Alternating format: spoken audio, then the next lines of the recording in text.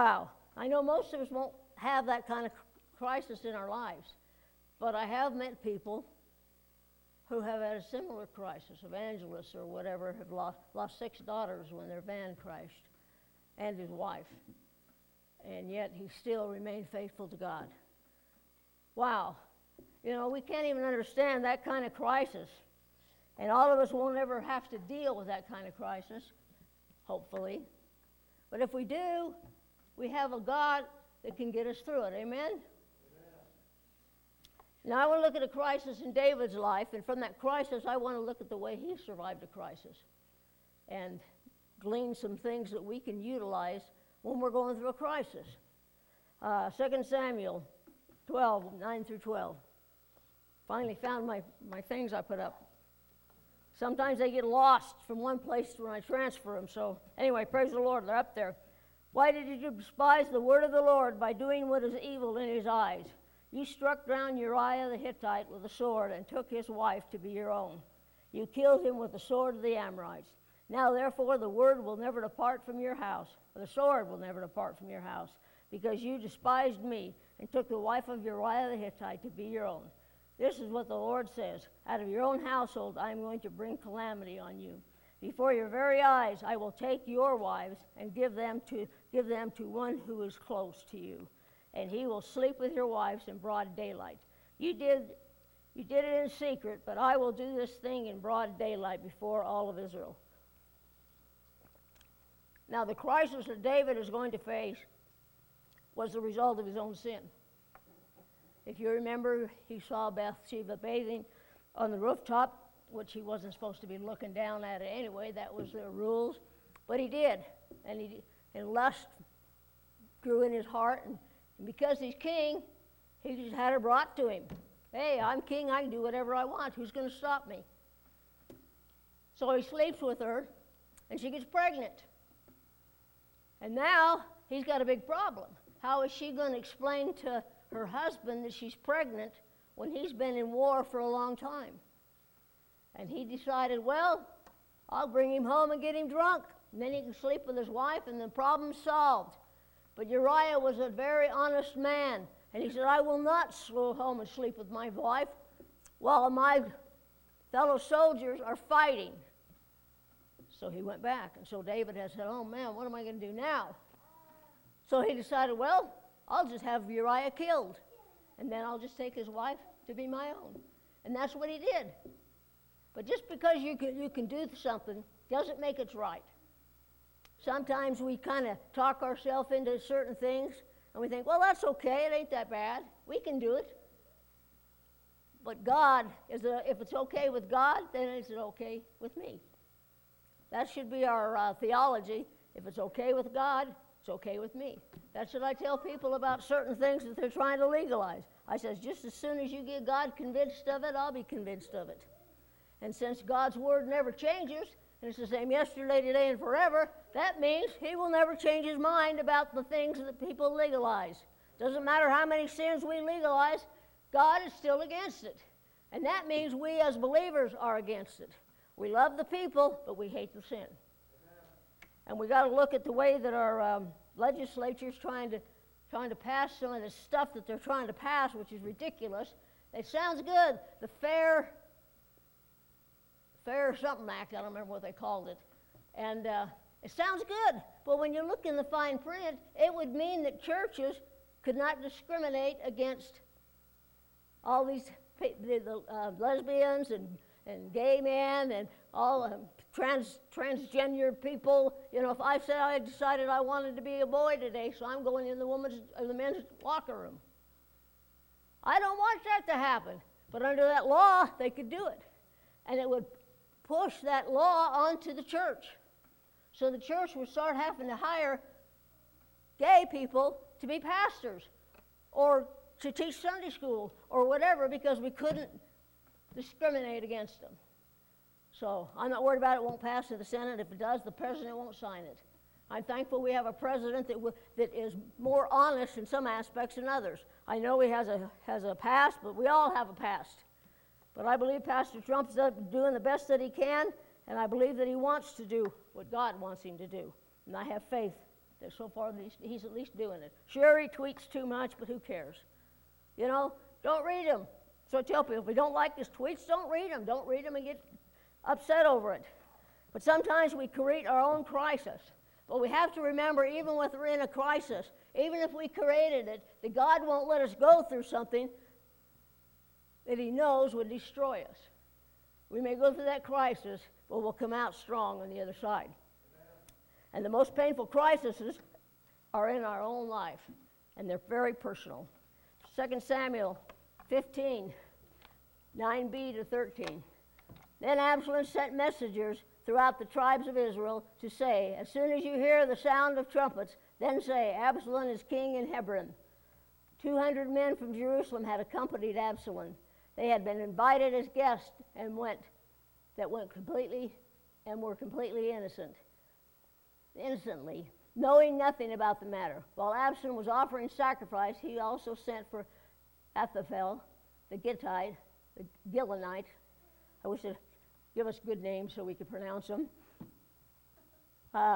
David's counselor to come to Gibeah in his hometown. And so the conspiracy gained strength, and Absalom's following kept on increasing. A messenger came and told David, the hearts of the people of Israel are with Absalom. How soon the people forget what God did for them. Wasn't that long ago when they were singing David's praises. Wasn't that long ago when David brought the Ark of the Covenant back to Jerusalem. That they forget. It's just like everything else, you know. You may have done all these things, but what have you done lately? And there's times that we haven't done anything lately. And of course, in their eyes, it means every day. What have you given me lately?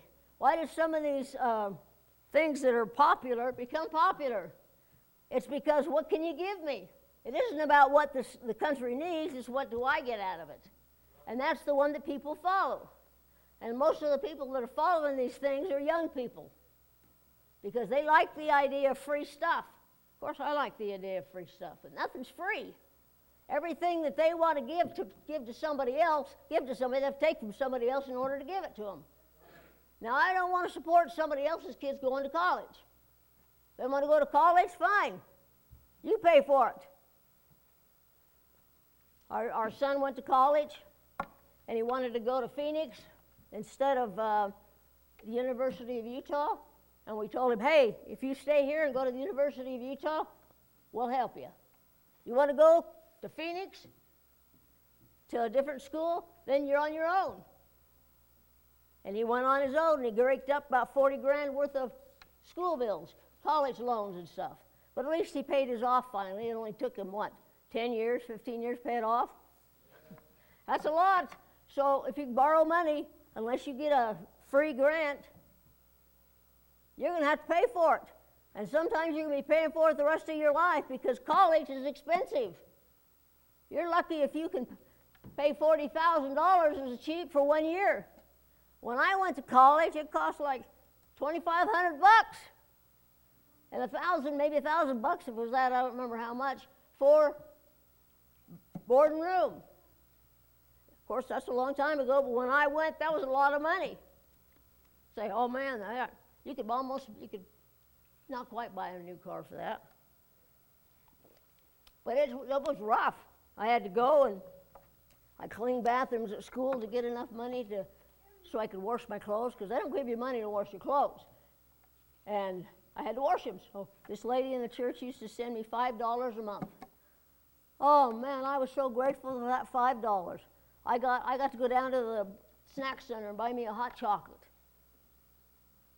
You know, that doesn't seem like a lot, but it was to me. My parents didn't give me my mom had sent me some money once in a blue moon, but that was it. They wouldn't help me at all. So anyway, 2 Samuel 15, we already read that one, didn't we?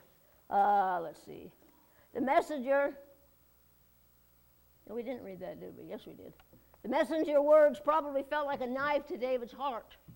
Now, I can't even imagine, well, I can to a certain degree maybe, somebody turning their back on you, especially someone of your own family. Can you imagine if your son did something like that to you? Man, talk about a knife to the heart. knife to the back, you know, and you feel like you're a stabbing board. With all these people that turned against him when he was so popular at one time. And friends, the only friends that we can really count on are the ones that are believers. And hopefully we as believers can be counted on and we can be trusted. I like to think that's true. But his heart was broken. And it was bad enough that he had to go through this, but his own son was leading the rebellion. Wow, I can't even imagine. He had to deal with his own son that wanted to overthrow him, which was bad enough, but he didn't want to just overthrow him, he wanted to kill him. I don't think I have a kid that would be willingly want to kill me or overthrow me. We can't even imagine that. But that's what David was dealing with, all because of a sin that he created for himself. A crisis can come out of anywhere. And that crisis can include our job, our family, our friends. There are a lot of different kinds of crises that we go to. Now, crisis is not a respecter of persons, and it's not fair. You know, we sit here, we're going through something, and we say, God, this ain't fair. Why do I have to go through this when this person over there isn't going through nothing? And they're doing a lot worse things than I've ever done. Maybe you need to say, God, you listen to God when he says, God takes care of that other kid over there. Hopefully it's not a believer. If they're non-believers, they're kind of easier to accept if they stab you in the back. But not when it's a believer, not when it's your friend, close friend. Now, I've had people hurt me in church emotionally.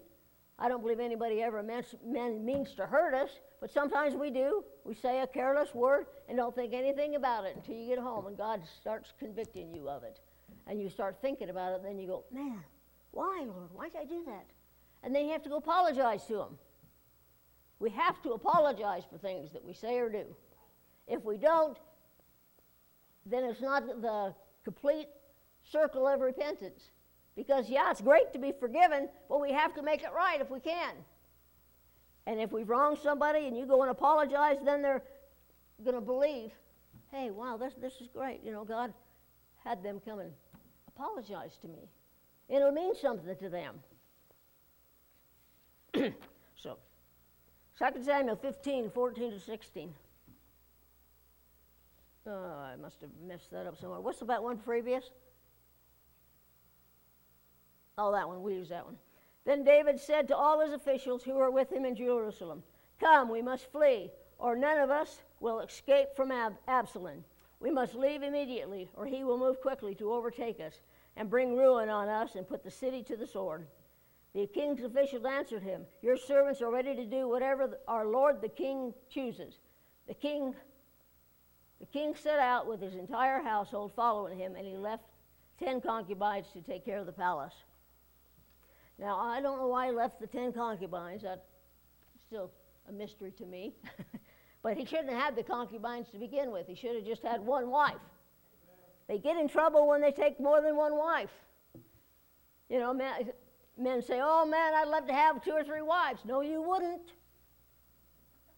You would not. They'll be fighting and arguing in the house like you would not believe. And you start having kids, and there's more conflict going on. And I want the throne. And Absalom, I think was his firstborn, he thought he was entitled to the throne, period. And he didn't want to wait. So he decided he was going to do it on his own. And that's how a lot of them take the throne, is by force.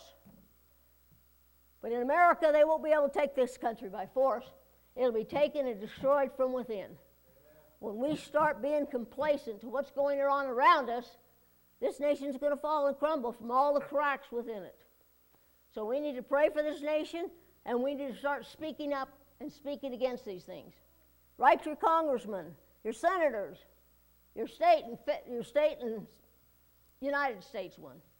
Write them. Let them know it's so easy to do. So do it. Because what do? They honor the ones that make the most noise. I'm amazed at everything on TV that we see. There's got to be a gay on every program. We started watching a program and we thought, oh man, that's going to be pretty good.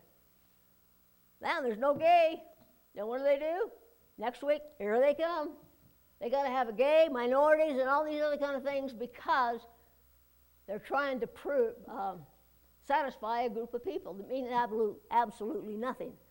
There's more righteous people in America than there are non-righteous. But they don't care. They want to push their own agenda. And they do it through television shows and through legislation. And they try to legalize things that we are against. And I don't care if they legalize whatever they want to legalize. I'm going to go what God says. And hopefully things will change. I think we have a better opportunity now than we've had if someone else would have got into that office. I'm thankful to God every day that we have him, as imperfect as he is. But he's done nothing but try to help this country. He's a patriot. People of his age, which is my age, me and Trump are about the same age. So, and those late waning years of his life he wants to spend serving this country. With all the stuff he has to put up, I'd have thrown in the keys, thrown in the towel a long time ago. But he hasn't, and he doesn't care. Sometimes he makes fire all over the place because I don't know, I think like sometimes he likes to do that so they won't know what he's passing over here.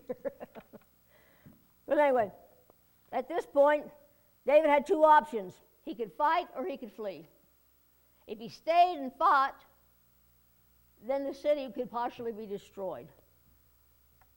Or anyway, it would suffer great loss because of it. And this was the city that David loved. And he didn't want to have that happen. If he flees, he could regain strength and face the situation on his own terms.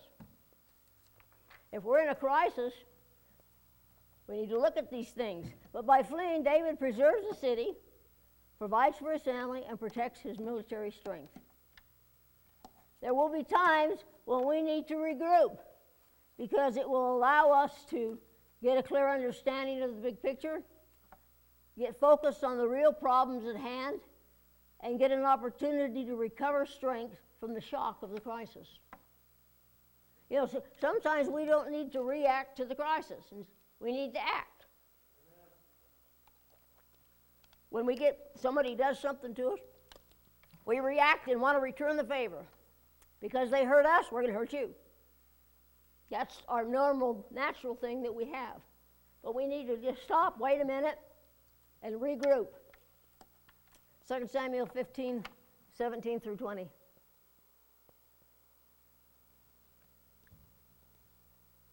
Next slide. Okay. Huh? So am I. So the king set out with all his power. All these are in 2 Samuel 15, if you want to look it up from there. So the king set out with all the people following him, and they halted at the edge of the city. And his men marched past him, along with all the Cushanites, the Pelalites, and all 600 Gittites, who had accompanied him from Gath, marched before the king. The king said to Ittai, the Gittite, "Why should you come along with us? Go back and stay with King Absalom. You are a foreigner, an exile from your homeland. You came only yesterday, and today shall I make you wander about with us when I do not know where I'm going? Go back and take your people with you. May the Lord show you kindness and faithfulness." Now, where's this name at? The Ittai, was faithful to David. And when he says, you just came yesterday, it didn't mean yesterday, the day. It meant a time period in his past.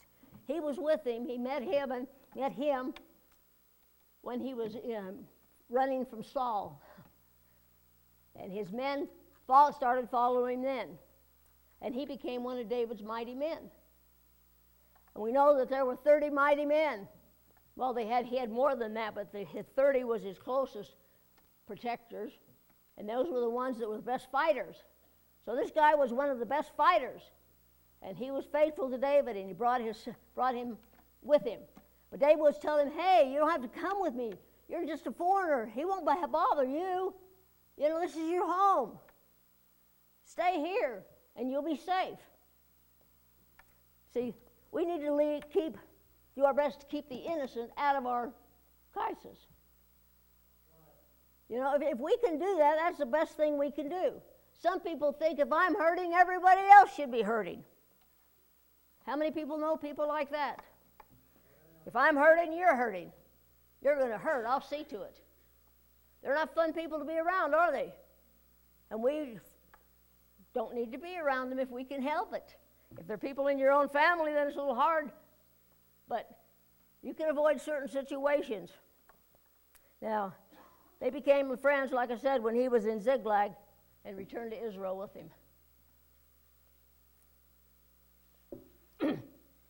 We need to be our best to keep the innocent out of our crisis.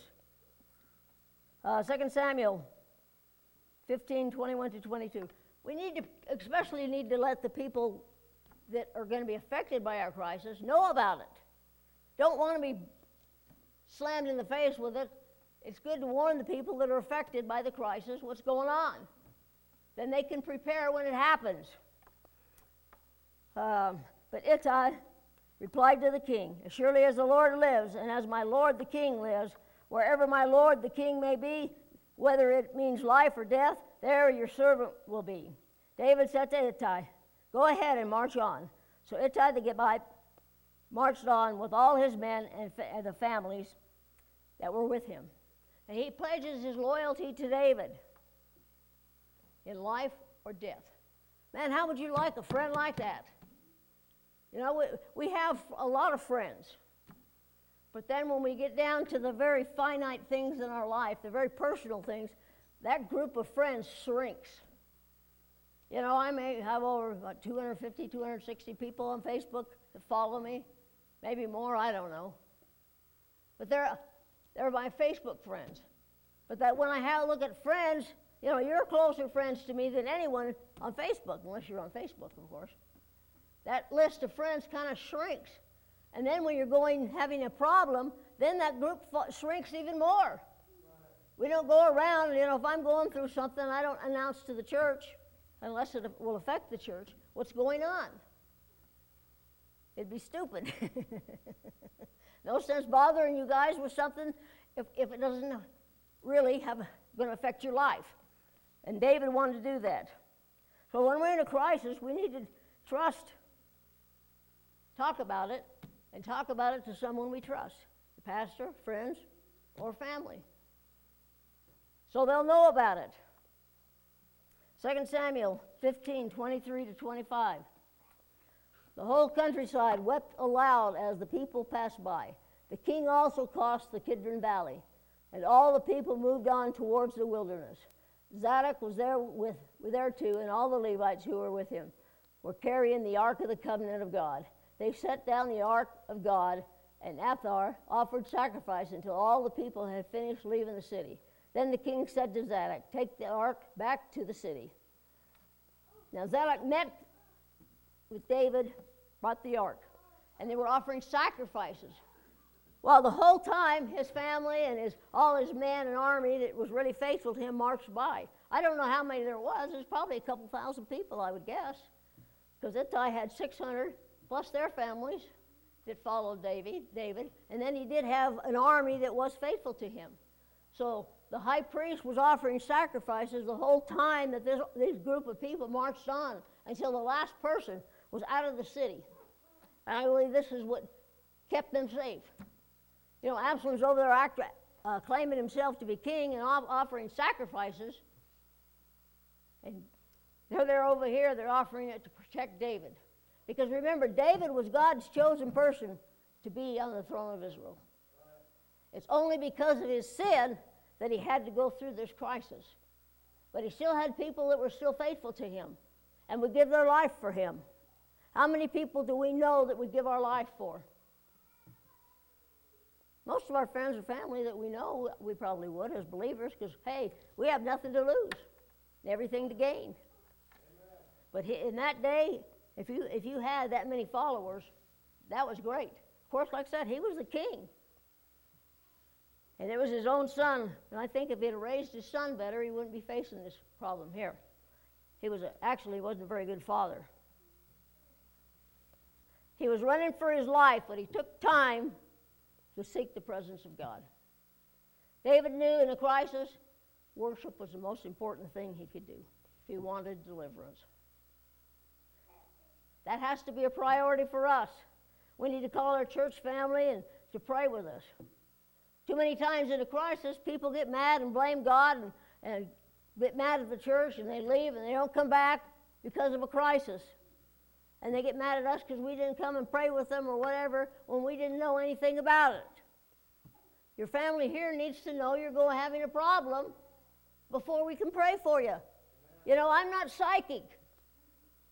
The Holy Spirit lives within me, and sometimes He tells me something that's going on, but He wants us to call. He told us to call the elders of the church. He didn't say, just get mad and hope that the pastor will find out that you're mad and then come and find out why he's mad. Doesn't usually work like that. Sometimes you go visit people that have been gone for a couple of weeks and they get mad because you came. I don't understand it, but that happens. So if you're going to be in a crisis or something's going on, let us know so we can pray with you.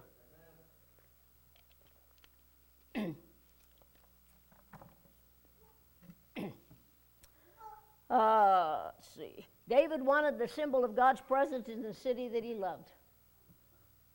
You know, that was a big deal when he sent the ark back. Because whoever had the ark had the presence of God. That's the way it was in the Old Testament. They shared in his favor. I've got God's favor. I've got the ark. But he sent it back because Jerusalem was the city that he loved. And I love Jerusalem too. If you've been to Israel or not, it's a city you have a love for because God loves it, Jerusalem. And that's why we need to put Israel ahead of all this other people that are against it. And I get aggravated at these stupid idiots, and they're idiots, that have all this anti-Semitism. And nothing's said about it. You know, the president has to say something about it because the people don't. Where are the conservatives when that happens? Where are the believers when that happens? In the first place, that one is not allowed to have a scarf on her head like she does, a habaj, or whatever it is. It's against the rules. You're not allowed to be in there with that on. But here they are. They make an exception for her. But they wouldn't make exceptions years ago for other people. There's no exceptions unless you're a Muslim. They make exceptions for you. Probably because they're afraid you're going to come and kill somebody in their family. They operate out of fear. Samuel 15, 25 and 26. If I find favor in the Lord's eyes, he will bring me back and let me see it, and his dwelling place again. But if he says, I am not pleased with you, then I am ready. Let him to do whatever he wants. Seems good to him. He was willing to let the ark go because he had a faith, an absolute faith and trust in God. And he was willing to allow God to let him not see the ark again and take his life if that's what he wanted to do. He wanted to please God no matter what that meant. Are we willing to please God no matter what that means? We say, oh yeah, sometimes if it's good for me, but if it's not, I don't know if I want to. And that's the world we live in today. Is it good for our nation? If the answer is no, then we have to be against it. And if we ask ourselves, is it good for me and my family? If the answer is yes, then it's okay. But if it isn't, we need to deal with the crisis or deal with what's going on. David was committed to God's will no matter what, and I want to be committed to God no matter what. But sometimes we can have an attitude of faith and get frustrated. How many of you get frustrated? I do. Guilty as charged. I get frustrated a lot. But then I had a road awakening when I wrote this because I found out that frustration is a byproduct of not trusting God for help and guidance. So I have to look at that. I try not to get frustrated because I do not want it to be a lack of faith. Because I believe ultimately that God could fix any situation, even though I can't see how he's going to do it or if he's going to do it. Do we have enough faith to say, whatever, Lord, whatever you want to do, it's up to you. My life is in your hands. Let your will be done on earth as it is in heaven. That's what we want to pray, and that's what we want to do. 2 Samuel 15:30. But David continued up the Mount of Olives, weeping as he went. His head was covered, and he was barefoot. All the people with him covered their heads, too, and were weeping as they went. Now, David was running for his life, and all of a sudden, the emotions of the situation caught up to him. And he just was very sorrowful. And the situation comes pouring out of him. The emotions come pouring out. Now, David had to face the fact that his son wanted him dead. That'd be hard. And his friends turned against him.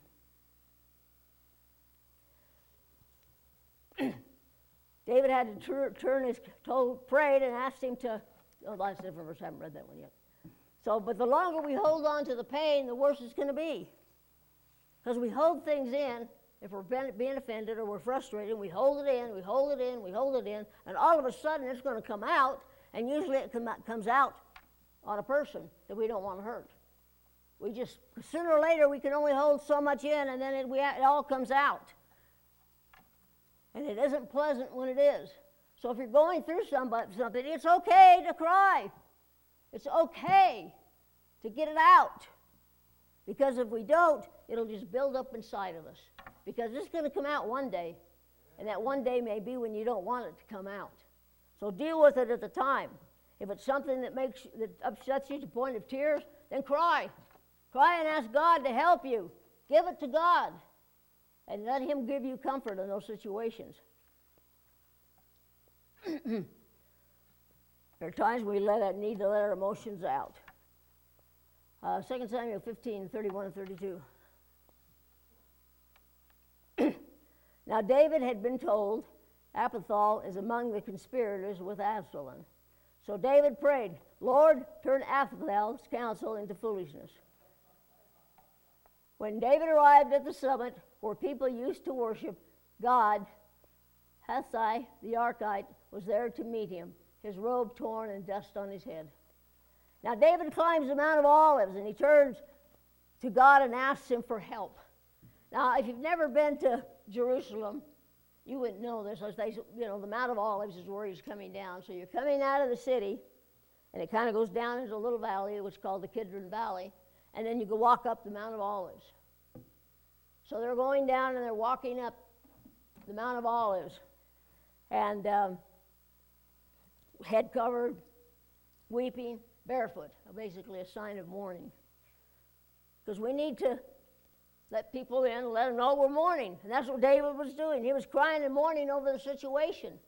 And that went through the whole group of people. So they were doing the same thing. That's why we need to let people in, so they can help us. They can pray with us. They can help share the burden. And that's what God says. Bear one another's burdens and so fulfill what? The law of Christ. Amen. That's God's law. He told us to do it. And if we have the opportunity to help somebody and we don't take it, then God isn't going to be happy with us. So we need to make sure that we do that. Even if our heart's broken, we need to do that. Now David's trusted advisor turned against him. So he asked him, God turned his counsel against him.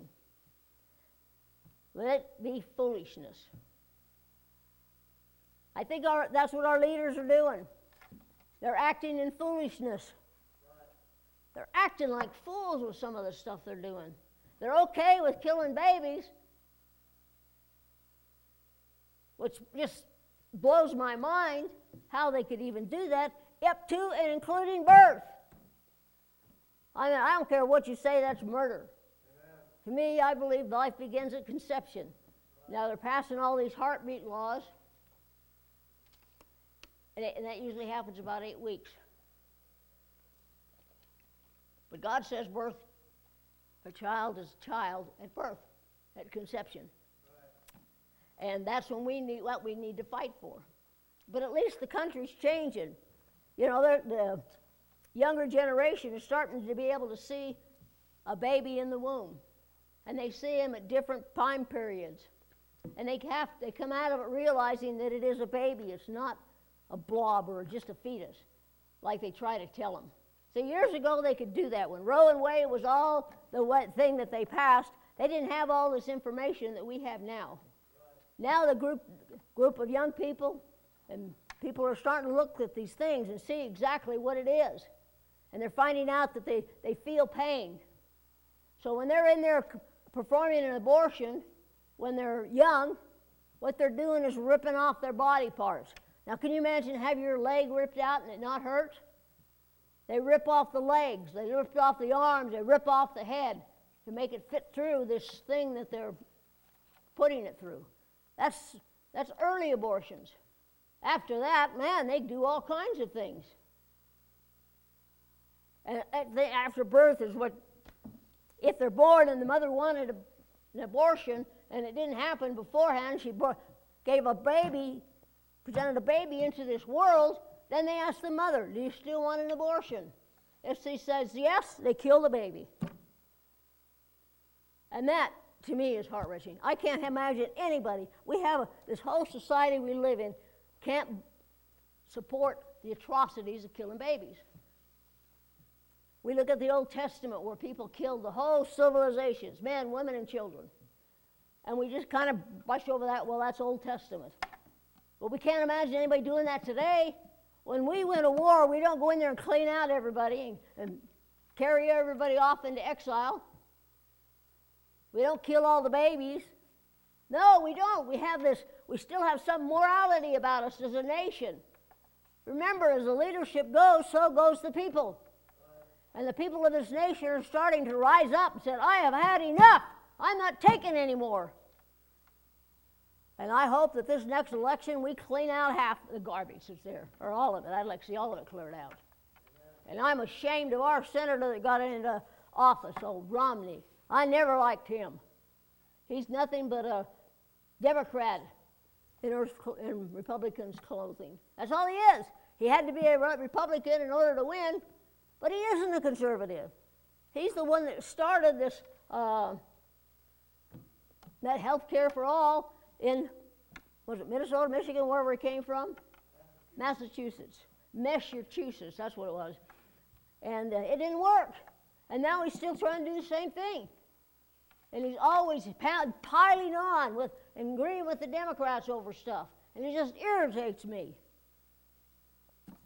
So, we had Hatch, and he was a lot better. But you got to retire sometime. He was old, very old. Of course, we have a lot of senators that are very old. And some of them, when they get to be president, if they lay elected, to be 88 years old. That's kind of old for president. In 4 years, that'd make him 92. So he'd really have to be careful with his vice president because that would be something, 88 years old. I can't even imagine that. I'm going on 72. I'm going, man, how in the world do you survive, let alone being able to survive that kind of pressure? But how the leadership goes, so goes our states. But we're starting to stand up. Trump started it. Irregardless of what you feel about him, we need to realize that he's trying. He's done more than any other president since Reagan. And he's improved our lives. And we have an abundance of jobs to choose from. But we have to do something with the border, because when we let all these people in, all it does is drive down wages. And the people that are looking for work, instead of getting $12 or $15 an hour to start, they're going to get $8, because it's illegal over here to work for $8. So we'll lose jobs. And I don't want that. I want them all rounded up, sit home until they come in legally, because it isn't fair to the people that wait 10 years to come into this country. And them, all they got to do is walk across the border, make it, that's it. And the only reason the Democrats support it is because they think they're voters. They're going to be voters for them. And if they ever do that, legalize all these illegals, there will never be another conservative president. Never. And this nation will go down the toilet. So whether you agree with them or not, we have to vote conservative. It's the only hope we have in our state and large nation elections. Okay. When David sends back the ark, He has absolute faith in God. And we need to have that same kind of faith. 2 Samuel 15:30. Oh, it's not there? Oh, never mind. I'm down too far. Excuse me. But David trusted his advisor turned against him. Now, I know that every king has advisors. President Trump has advisors. I know this is hard for me to keep track of where I'm at because I can't stand up, sit down.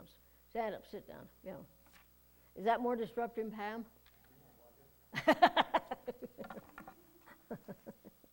But it's hard for me. I lose my place very easily. Yeah, that's true. That's true. So, in the time of crisis, we need to remember to pray. Now, David teaches us that during this crisis, God can accomplish what we can't. You know, we need to realize in situations that we're in, if we can't fix the situation, we need to let God try. Only God doesn't try, God does. Like Elder used to say, no try, do. Did you get that? No? Missed that one. How many know what that meant, what I was saying there? In Star Wars, the movie, Yoda, when he was training Luke Skywalker, he says, no try, do. Oh, well. And I don't know because that's old. That isn't that old. Come on. I know when I'm talking about things that were 50 years ago, but things that were 20 years ago. Anyway, we can't try, we do. And I like AA's motto, help me to change the things I can. To change the thing not help me, what is it? Help me to have, not accept the things I cannot change, do the things I can, and the wisdom to know the difference. Well, God makes everything, makes the difference in every situation in our life, no matter what it is. I mean, we're going through a lot of things. Everybody is. You know, if you're having a problem or you're going through a crisis, you're not alone. Everybody is. You talk to people, and you realize, hey, this isn't just here, it's everywhere. Well, we need to band together and pray with each other. Because God said that, well, one could fight 1,000, two can fight 10,000. So we're stronger together than we are apart. And we need to realize and understand that. And anytime you need somebody to pray with you, we're here. If you're going through a crisis, we'll come over. Someone will come over and pray with you. Someone will try and help you. But you're not alone. None of us are alone. We are a strong rope knitted together as one. And God binds it all together in resin. That makes it really strong. In other words, glues it together. And it's hard to break them ropes. You just can't pull on them and do it. You can't do it. The only way you get away from God is if you walk away. No one can take you out of the hand of God but yourself. And if you're in God's hand, why would you want to be gone? Why would you want to be out of His hand? We wouldn't. We want to be in God's hand and let Him take care of us. And if we can't do anything in a situation, we need to back up, pray, and regroup, and ask God what to do. Too many times we act impulsively and we end up in a mess. Because it's hard to make the right decisions when you're going through something. That's why they say if you lose somebody, you shouldn't make any critical life-changing decisions for, 30 days, a year? I don't remember. But it's a long period of time because sometimes we react to a situation instead of act. When we act, we're doing what God wants us to. When we react, we let that situation dictate how we're going to deal with it. And I don't want to react to situations. Sometimes I can't help it. Sometimes I don't like it. But I have to back up and regroup and say, God, help me. And then you call people and let them know so they can pray with you, so that bond could be just made stronger. That's why it's good if you're married to have a spouse that can pray with you. You're really blessed if you have that. If you don't, you're still strong because you have the church and you have God. All we need is God. And God has never been beat by anybody or anything. So David teaches us that during a crisis we can accomplish. God can help us accomplish. There we go. Can't read my own typing. And prayer is the most important resource that we have during a crisis. Now, worship is seeking God's presence, and prayer is seeking God's provision. Let me read that again. Worship is seeking God's presence, and prayer is seeking God's provision. That's why it says, enter his courts with thanksgiving. You know, we want God's presence in our lives, and when we're worshiping God, that's when his presence shows up. And then when we have him here in the throne room, or we're in the throne room praising God, then we can ask for things because he will provide provisions for us. He says he will supply all of our needs, but we need to ask him. Why do we need to ask him if he knows what he needs? Because he wants to be able to grant your request so you can gain faith in God that he's able to do it. We do this with our kids, don't we? Your kids just don't go and they're old enough to drive, just don't go in there and grab the keys and run off with your car. No, they ask you first. And then it's a privilege for them to be able to let them drive their car. So God does the same thing. He wants you to ask him so he can provide the need.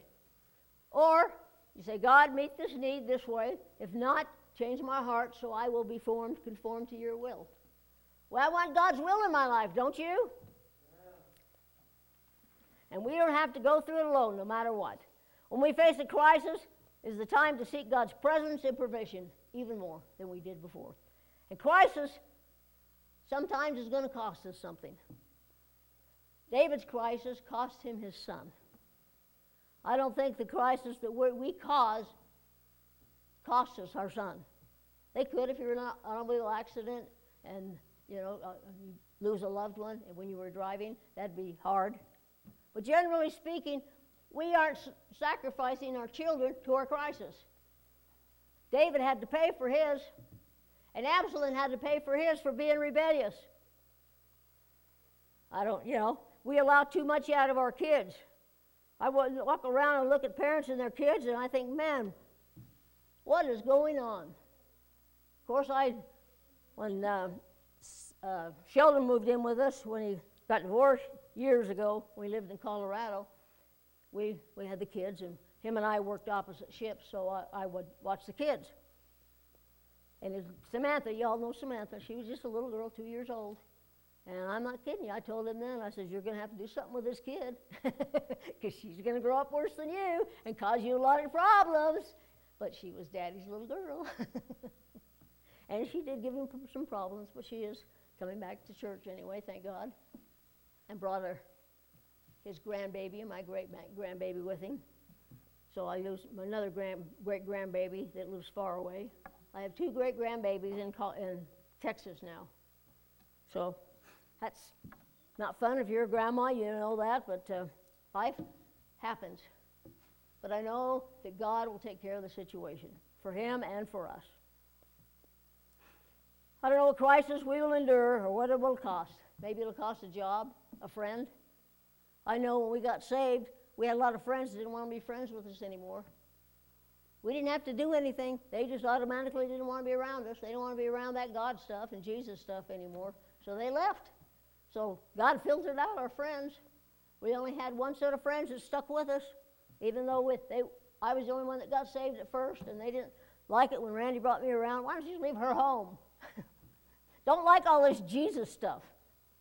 But I persevered and prayed, and the husband got saved, then the wife, and then Randy got saved. He was the last one that got saved of our closest friend, and of course he's my closest friend. So just hang in there. You don't know what's going to happen, but God will work things out for his good, our good, according to his riches and glory. I want to be close to him. And when you go through a crisis and you trust and lean on God, when you come out the other end, we'll be stronger. Amen? Let's pray. Our precious Heavenly Father, I thank you again for this day and your blessings. And I know, Lord, that none of us like crisis. And we avoid it a lot. And we don't want crisis in our life.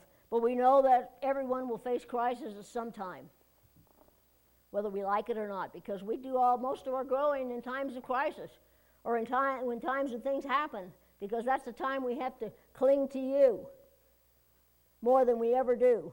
And you're the only one that is with us 24/7. and you understand the pain that we're feeling. And you can help us and heal us, Lord, as we go through crises, one after another, because this life seems like you're going from crisis to crisis. But through each crisis, Lord, when we give it to you and allow you to work it out, we come out stronger than we were before. And we have the ability now to help someone else make it through that crisis. So, Lord, I thank you for that. And, Lord, I just ask if there's someone here that doesn't know you this morning, I ask, Lord, that they would make that decision this morning. And we thank you for it.